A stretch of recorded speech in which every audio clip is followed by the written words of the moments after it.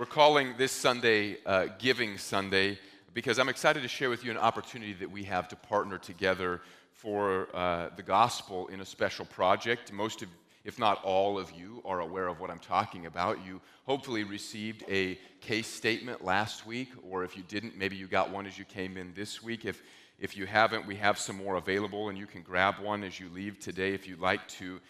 This has been a part of our vision to renew our sanctuary and renovate our lobby space. It's been a part of the vision for the last 3 years.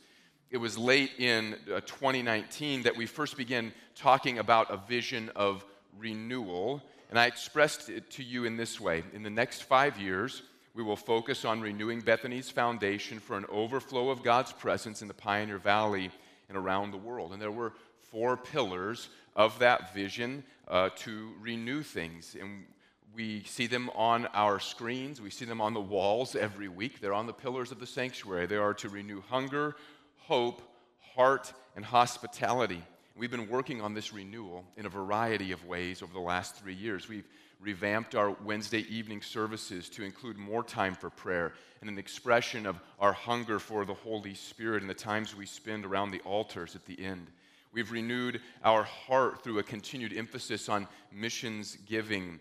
And we've given more to missions in the last 3 years than ever before.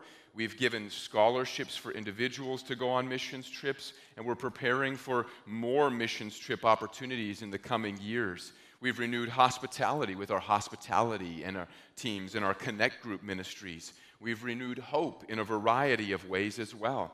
And I think that this is evident in the number of new families that have begun attending, in the number of baby dedications we recently did, in the number of new members we've been able to welcome recently and have been participating in ministries. We are renewing hope as well. But part of my vision and our vision together for renewed hope from the very beginning was seeing that we need to renew our facilities to better meet our needs, provide greater opportunity for hospitality, and clearly communicate that while we are a historic church, we're not a church for the history books. We're leaning forward in expectation that God wants to continue to use us now and in the future as well. Bethany's history is one of growth and of expectation, and we want to continue that value and that vision well into the future. And so many of you have already seen this, but many of you probably have not yet. I want you to take a look at a video that describes not only the need, but the vision for this project in a little more detail than we could put in the case statement. And hopefully it will help you understand not only the project, but a little bit more about the heart behind this renovation project. Turn your attention to the screens and take a look at this video.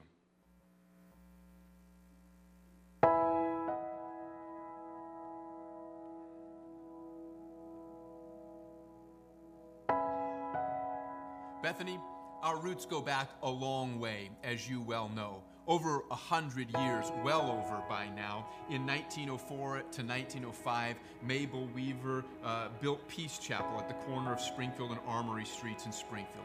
The church from there grew and continued to experience the Lord's blessing and went through several programs of renovation and building as the congregation increased and more seating was required. In 1976, the congregation, still at Springfield and Armory Street, decided to move locations and purchased a piece of land, the land you're now sitting on and where our campus now rests. In November 1980, ground was broken. In 1982, the cornerstone was laid, and the first service was held in this sanctuary on April 3rd, 1983. Continued growth required another building project on this present site, and that facility focused on meeting the needs of our students and our children. And so in 1997, ground was broken on this addition that we now know as the Lighthouse and our children's wing, and it was completed in 1998. Since then, there have been several other projects, including our parking lot and the driveway and the parsonage and other projects that the church has undertaken. And throughout all of these things, God has blessed and God has provided. In fact, just in February of last year, we were able to pay off the remainder of our debt, and we are totally debt-free. But now it's time for us to move forward into the renewed hope that God has for us in the future. It's time for us to renovate this space that has served us so well over the last 40 years. We want to make better use of the existing space that God has provided and maximize the benefit to the church and to our outreach, to improve the functionality of the sanctuary and the stage and the backstage area for better usability, to update and replace the aging and outdated aspects of the building, to improve the practical aspects of the building's usability, such as our heating and cooling and our seating, our acoustics, our sound, and our video production ability. We want to bring a new aesthetic that resonates with this and the next generation so that they understand that as a congregation, we have a value of being poised to move forward into the next part of the story that God has prepared for us. We want to create space for people to meet and encounter God and encounter brothers and sisters in Christ and continue to experience His presence here. First, we want you to know that we're not going to be changing the exterior in any significant way. The biggest change would probably be that you'll notice more windows as you come in, because in our lobby area, we want to be able to have more natural light. And so we're going to incorporate some more windows and some more glass in the lobby and hall areas that are adjacent to the lobby so that we have a brighter appearance and more natural light that comes in. As right now, there's very little natural light that comes in. So the renovation is going to include opening up some of those areas to the exterior so that we can see in and out better and get more light. In addition to opening up the facade a little bit, the lobby is going to be revamped to be more in line with the previous stated goals of functionality and aesthetic. The Greek style of ornamentation will be removed and new finished materials installed. We'll have some more modern architectural elements and lighting and furniture. And we want to include a little bit of seating in our lobby area, though it is small, so we can't put a lot. But I have some exciting news I'll share with you in just a moment that I think will help you understand where we can find more seating. In addition, there will be a space dedicated for those guests who come to be with us to get better acquainted with the church and make a connection with us. It'll be somewhat private and separated from the rest of the building while still maintaining a level of connection, and it'll be located where our current missions hallway is at. If you move down the hall in the opposite direction, you come to the area that will serve as our new cafe. You can think of this area as what is now our guest central area and a few empty rooms, including our bookstore and office that's not being used, and a couple of other rooms that we're going to open up and turn into a cafe. We're going to take over those rooms and use this as a location that is ideal because it's central to the circulation of the church after service when parents are meeting up with their children, and the intersecting hallways meet in this location in the middle. And we're going to open up the floor plan and create this new hub of interaction and connection. The cafe space is going to be useful for specific meals and functions like we use the fireplace room for, and it's going to be near the main kitchen, provide space for seating, and will be a pleasant location for a variety of uses. In addition to this, we want it to be a space where people are encouraged to come early, to stay after, and to connect and fellowship with one another. Right now, we really don't have a space like that. And as a result, we see a lack of fellowship prior to and after our services, that we want to use this space to continue to promote the value we have of renewing hospitality and encouraging connection among members of the body of Christ.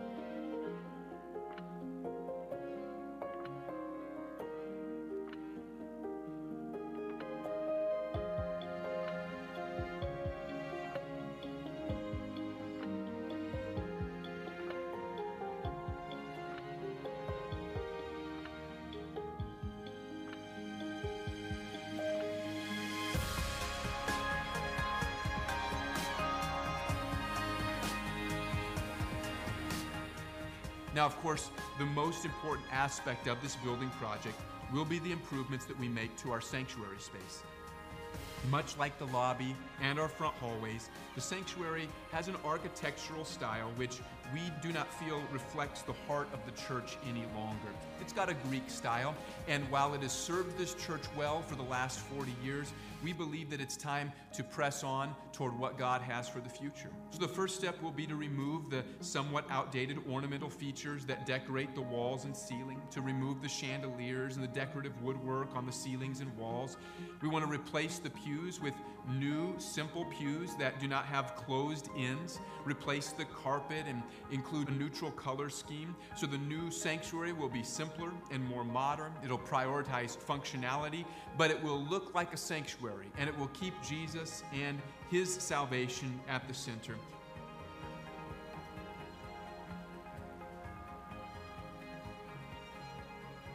We will have some improvements to other elements that are so important to us as a congregation, like our sound. The cloud ceiling allows us to have acoustical treatments that prevent reverberation, as well as other acoustical treatments in the room that will help us to reduce hot spots that we now have, as well as to be able to equalize the sound in the room. We will have updated stage, sound and video equipment, updated lights, and the ability to produce better videos and have better online presence as well. In addition to that, the stage will become more functional because we're going to improve its connection to backstage. Currently, we have no on-stage access from the back of the stage. In this new design, we're going to prioritize access from backstage, which will help us in a number of ways. Think of how the choir has to come into the service every week or get down off of the stage every week in the dark oftentimes in order to go back to the choir room. Having direct access off stage will help to make those transitions smoother and less distracting.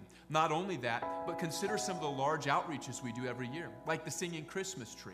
Currently, we have to put up pipe and drape to hide where the choir comes in or where our drama team comes in. If we have direct access to the stage, it will help to improve those presentations and help us to be able to more efficiently and effectively share the message we're trying to communicate. We're going to have an improved location for the baptismal and adjacent changing rooms. There will be more space on the stage by pushing back into the existing baptismal area, and there's going to be direct line of access from the hallway to the stage without changing levels, which helps us with those who have disabilities if they need to access the stage.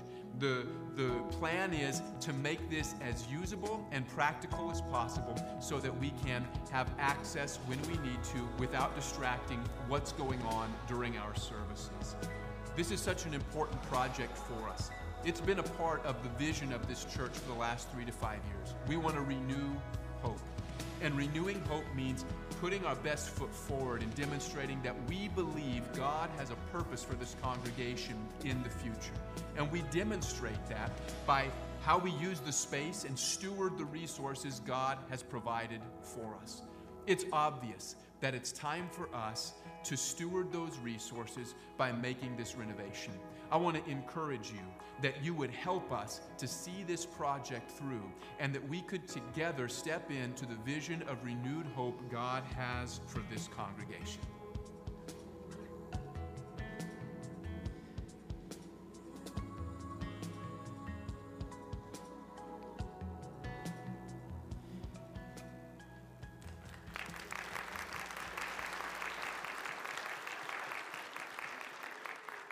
As I said earlier, you should have received a case statement either last week or this week as you came in, and that case statement gives some highlights about the opportunity that we have and why the leadership of this congregation desires to pursue it. And inside, you found some renderings, and I'm not going to go over those in detail, as I think that the video does that better than I could. But please note that the colors and finishes of the renderings aren't final. The carpeting in the sanctuary is not going to be as light as you see in the renderings or on the video. But we do want to provide you some idea, some visual idea, and this is a great representation of what the layout will be and what the style is going to be. And on the back of the case statement, you'll see that we want to give you the opportunity to participate in this project financially. And the estimated cost of the project is $3.5 million. And we have 3 goals regarding that. The first goal is to have $500,000 cash on hand designated to this project before the end of this year. Goal number 2 is to have 3-year faith commitments for the remaining $3 million. So over a period of 3 years, faith commitments from this congregation to take care of the rest of that debt. And then that makes the final goal that on December 31st, 2025, we would like to, or before then, pay off the loan that we would take out for this project. Now, that may strike you as ambitious or even unreasonable. It certainly is ambitious. And I'm going to share some good news with you in a few moments and describe how we can do this. But first, I want to remind you about a couple of biblical principles of giving. And as I do, I want to ask that you just keep your heart open and prayerfully consider how the Lord is leading you to participate in this project. I want to read to you Luke chapter 16, verses 1 through 9. If you have a Bible, you can get that out. If you'd like to use one in the back of the pew, you can, or there is the scripture on the screen. Luke chapter 16, 1 through 9 says this: Jesus also said to the disciples, there was a rich man who had a manager, and charges were brought to him that this man was wasting his possessions. And he called him and said to him, what is this that I hear about you? Turn in the account of your management, for you can no longer be manager. And the manager said to himself, what shall I do, since my master is taking the management away from me? I'm not strong enough to dig. I'm ashamed to beg. I have decided what to do so that when I am removed from management, people may receive me into their houses. So, summoning his master's debtors one by one, he said to the first, how much do you owe my master? He said, 100 measures of oil. He said to him, take your bill, sit down quickly, and write 50. Then he said to another, and how much do you owe? He said, 100 measures of wheat. He said to him, take your bill and write 80. The master commended the dishonest manager for his shrewdness. For the sons of this world are more shrewd in dealing with their own generation than the sons of light. And I tell you, make friends for yourselves by means of unrighteous wealth, so that when it fails, they may receive you into the eternal dwellings. Now, obviously, the point of this story is not to commend underhanded financial practices. Jesus was sharing a common story then, and it's common now as well, to make a point. He was simply saying financially savvy people know how to manipulate other people and money in order to secure their futures. Could be the shrewd manager in the first century, or insider trading, embezzlement, or a Ponzi scheme in the 21st century. And Jesus' point is simple. Worldly people know how to use resources to secure their futures here on earth. Shouldn't the people of God understand how to use resources in a way that benefits and secures a much longer-term future and a much more important future? So I want to share with you just 2 simple principles from this parable as we think about giving, especially giving toward this project. And the first is this: use your resources to bless others. Verse 9 again says, and I tell you, make friends for yourselves by means of unrighteous wealth, so that when it fails, they may receive you into the eternal dwellings. This is our commitment as a church, that we want to be a blessing to other people. That's why we are undertaking this project. We don't want to reduce, as we undertake it, the other ways that we bless people. For instance, we have no intention of reducing what we do for missions. I'm excited to tell you that from last November through the end of October, we gave just over $500,000 as a congregation to missions. During that same period, we've sent out more than $570,000 for outreaches, missionaries, missions organizations, and special missions projects all over the world. Each month as a congregation, we give more than $34,000 in regular contributions to missionaries and missions organizations serving all over the world. That's far more than any required payment for a mortgage would be for this project. We intentionally waited to have Giving Sunday until a couple of weeks after our missions convention, because I did not want to take any steam away from what we do for missions, for the need that we have to continue to support the work of God around the world. It's my desire that we would continue to give just as generously to missions now as we always have. And that's the commitment that Andrea and I have made in our missions giving and in giving to this project. In fact, since part of the point of this project is to help to propel us forward in growth, my hope is that as we grow, we'll be able to give even more to missions. Consider this as well. The intention of this project is not just to bless ourselves, it is to bless others. We want to take care of the resources that God has provided for us and to continue to encourage believers and to reach those who don't know Christ. Read Luke 16:8-9 with me again. It says, "The master commended the dishonest manager for his shrewdness, for the sons of this world are more shrewd in dealing with their own generation than the sons of light. And I tell you, make friends for yourselves by means of unrighteous wealth, so that when it fails, they may receive you into the eternal dwellings." The Bible teacher Darrell Bach commented, "Jesus is saying that God's children who have a heavenly future should be as diligent in assessing the long-term effect of their actions as those who do not know God are in protecting their earthly well-being."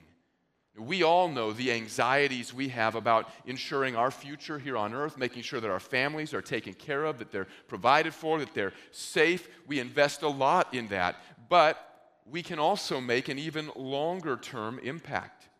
Consider that most of us are beneficiaries of what others sacrificed when we come to worship. In the early 1980s, many sacrificed for this building, and there are still some of them among us, but I would venture that most of us are the beneficiaries of what someone else gave, of how they had a vision for the future, and they said, "I want to bless not just myself, but the future generations with my resources." And so for the last 40 years, this congregation has had an appropriate place to worship the Lord, not just because we give, but because people 40 years ago had a vision for how thousands of lives could be touched and changed, and people could come to faith, that believers could be encouraged, and generations would have a place to worship and be strengthened in the Lord. And now it's our turn. We want to make a lasting impact, not just for the immediate future, but for down the road. This project is not just about us, it is also about paving the way for those who are going to come after us. We want to increase our effectiveness in reaching people with the gospel and continue as a beacon for the good news in our region. At the same time, we want to prepare a place where our kids and grandkids will be able to come and to worship Jesus and to grow and to serve. So what we're asking you to do when you partner with us in this project is to use your resources to be a blessing to other people. You'll bless those that we're going to be able to reach in the near future. You'll be a blessing to the next generation who will be able to gather and worship here. And you'll bless people's lives for eternity. You should use your resources to bless others. The second principle I want to point out to you from Luke 16 comes from verses 10-12. Jesus said this, "One who is faithful in a very little is also faithful in much, and one who is dishonest in a very little is also dishonest in much. If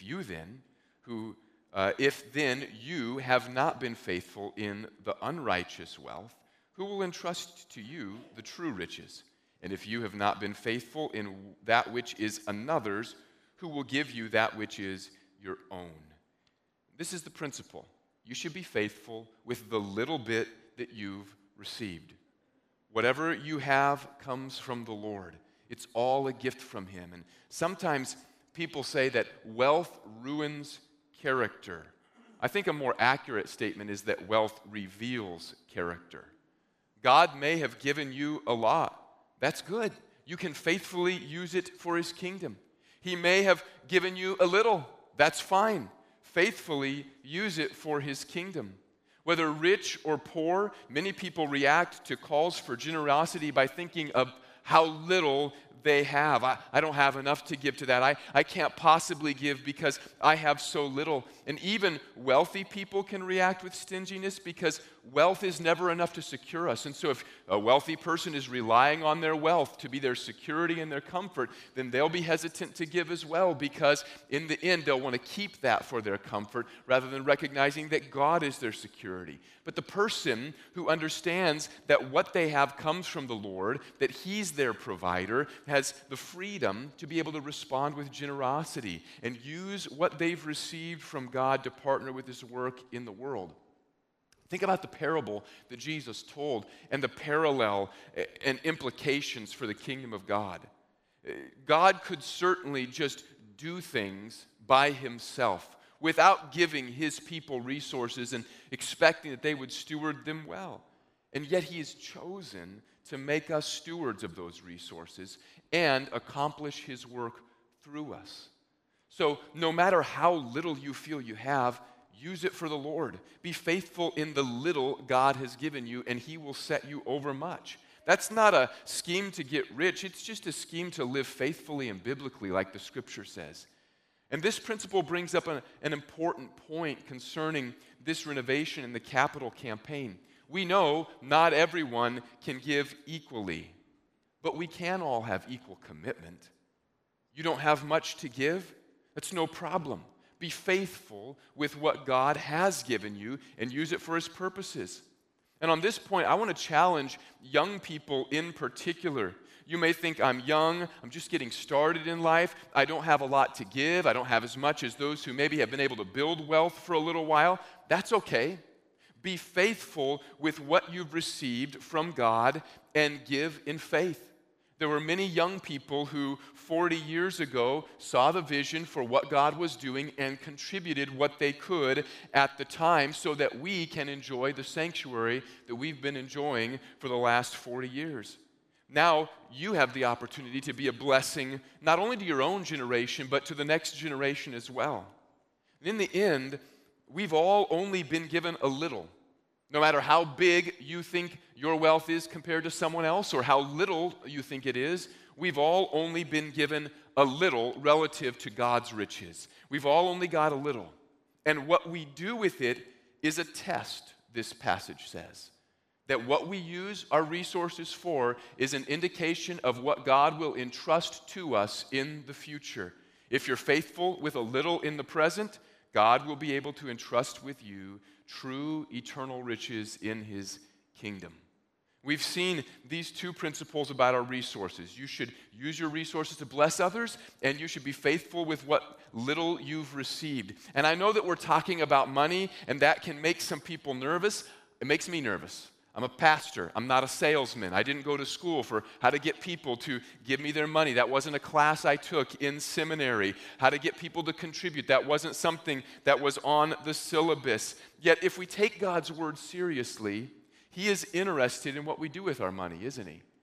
And I consider it actually a privilege to be able to partner with you in missions giving and in tithes and offerings and in preaching the good news.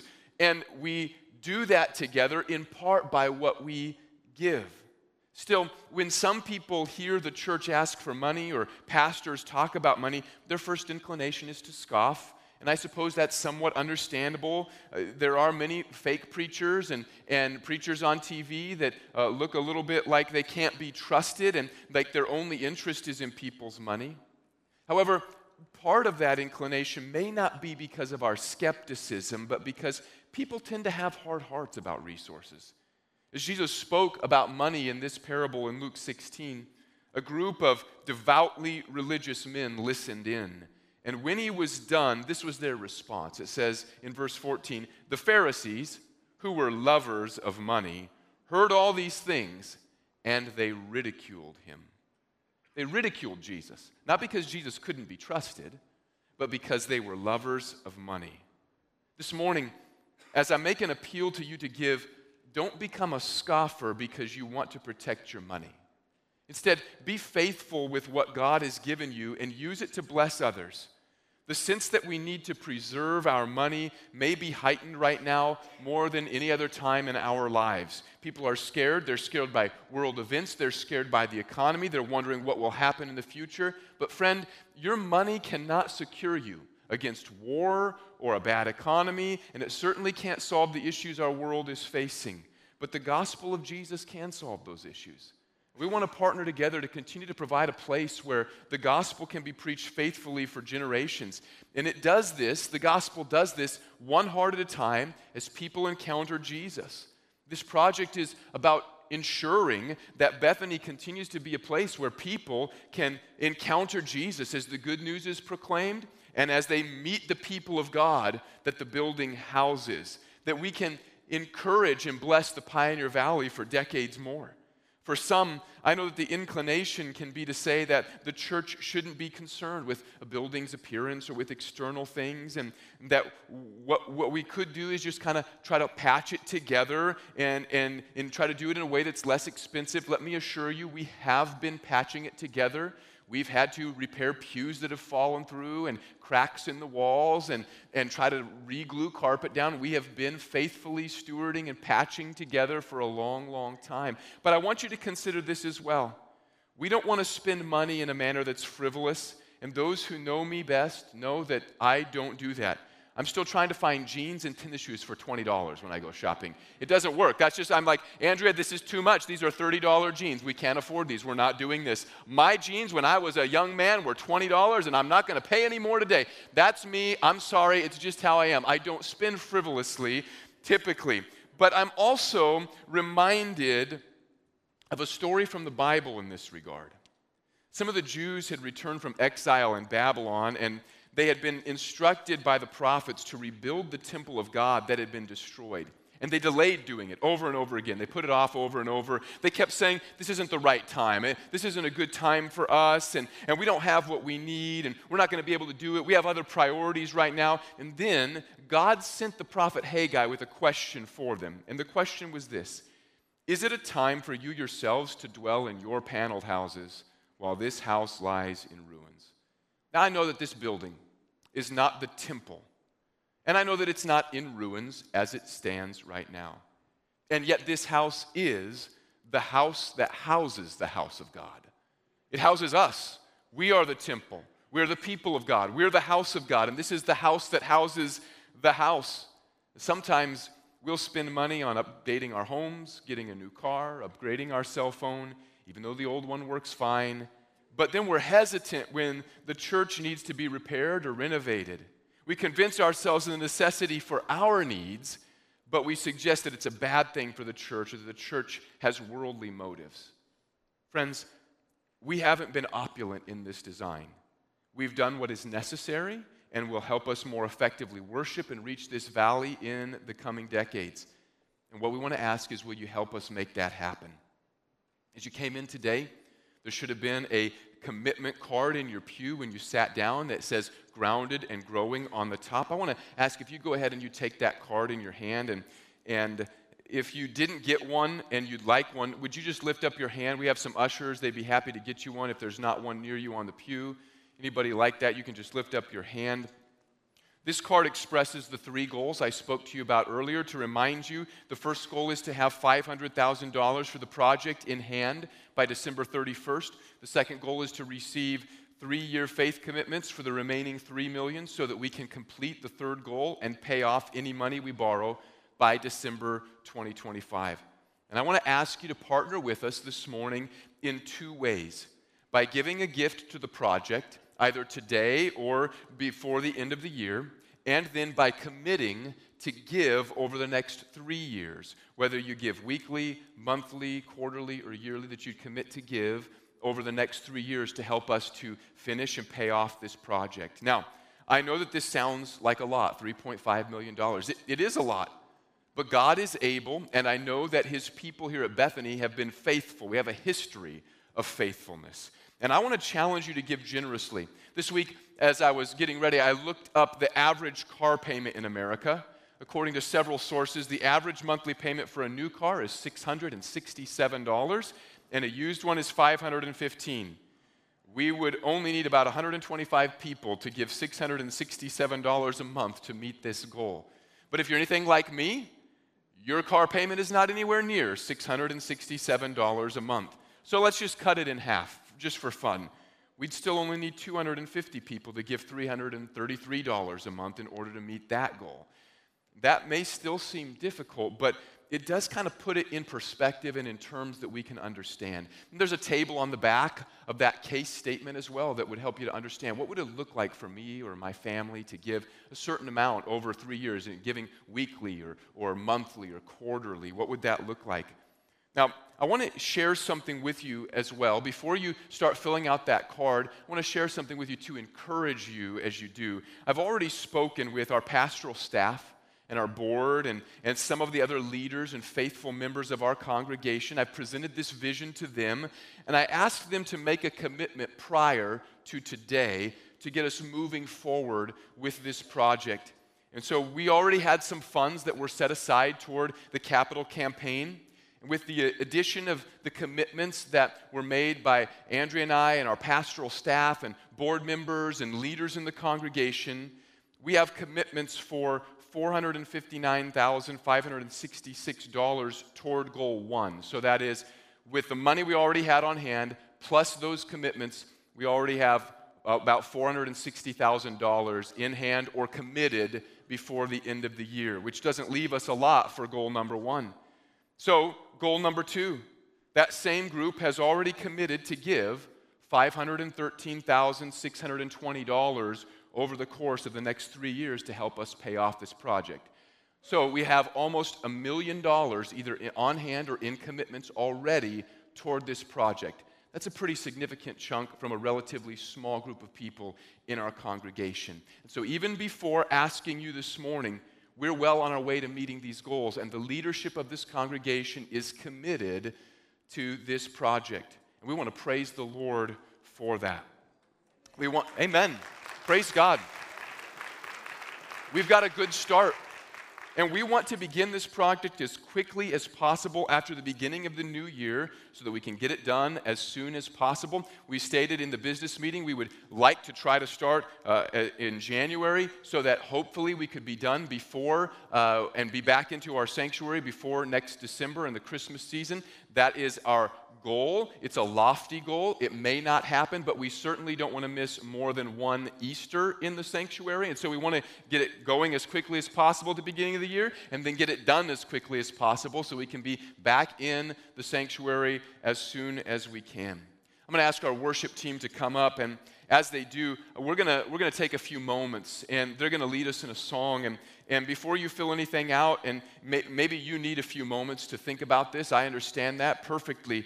And I want to ask you, as they sing and lead in worship, would you take a few moments and would you ask the Lord what you could do? Maybe your family's with you. Maybe you want to talk with your family and talk quietly, but talk with your family and ask them what the Lord is leading them. Talk with your spouse and ask him or her how the Lord is leading. And this is what we're asking you to do. The faith commitment is over 3 years, and the timing of that and how you give, you can mark that. What we're asking you to do is to mark the total of that faith commitment over 3 years. So don't write what you'll give monthly, write what you plan to give total over 3 years. And then you can write, well, I think I can do that monthly or weekly. That's how the card looks. And then the first goal is on there as well. If there's an amount you want to give today, you can give. If you want to say, I'd like to make a gift before the end of the year to help with goal 1, you can mark that on there as well. And talk for a couple of moments, pray for a moment, and ask what the Lord would have you to do. And I'm challenging you to give beyond what you already do. This is above and beyond tithes and offerings. We don't want to cut back on missions, faith, promise in order to do this, because we want to continue to be a church that ministers and supports missionaries all over the world. So I'm challenging you to give above and beyond to make a lasting impact for the future generation and for eternity. Take a few moments and pray, and then write down what God would have you to give. Once you've filled out the card, there should be an envelope there. You can place it in there. If you have an initial offering that you want to include, you can put it in that envelope as well. If you're more of an online person, there is a digital version of this card available on the Church Center app as well as on the Bethany website under the Quick Links tab. You'll find a renovation page. It has a digital form of the case statement. It's got the video you saw this morning. If you want to watch it again or share it with somebody, you can. And it's also got an opportunity for you to fill out a digital commitment card there as well. Let's take a moment and ask the Lord, what would you have us to do? And let's listen carefully and allow him to challenge our hearts, because I believe that this is something that will make an impact for many, many years to come and for future generations. Just as we're sitting here this morning, 40 years after this place was built, should Jesus wait to return? Should his return be delayed? It would be my hope and desire that we would have kept the sanctuary in such a state. Maybe it won't be this renovation. It might have to be updated again before then, but that in 40 or 50 years from now, that there will still be a congregation worshiping, serving, and evangelizing in the Pioneer Valley called Bethany Assembly of God. And we want to make sure that that happens. This is about setting a precedent for the future and renewing our hope. As the worship team sings, will you ask the Lord, Lord, what would you have me to do? Today, I want to give. I want to give faithfully. I want to trust you. I want to use my resources to bless others. You can have what little I have, Lord. What would you have me to do? Let's take a moment and ask the Lord, and then you can fill those cards out.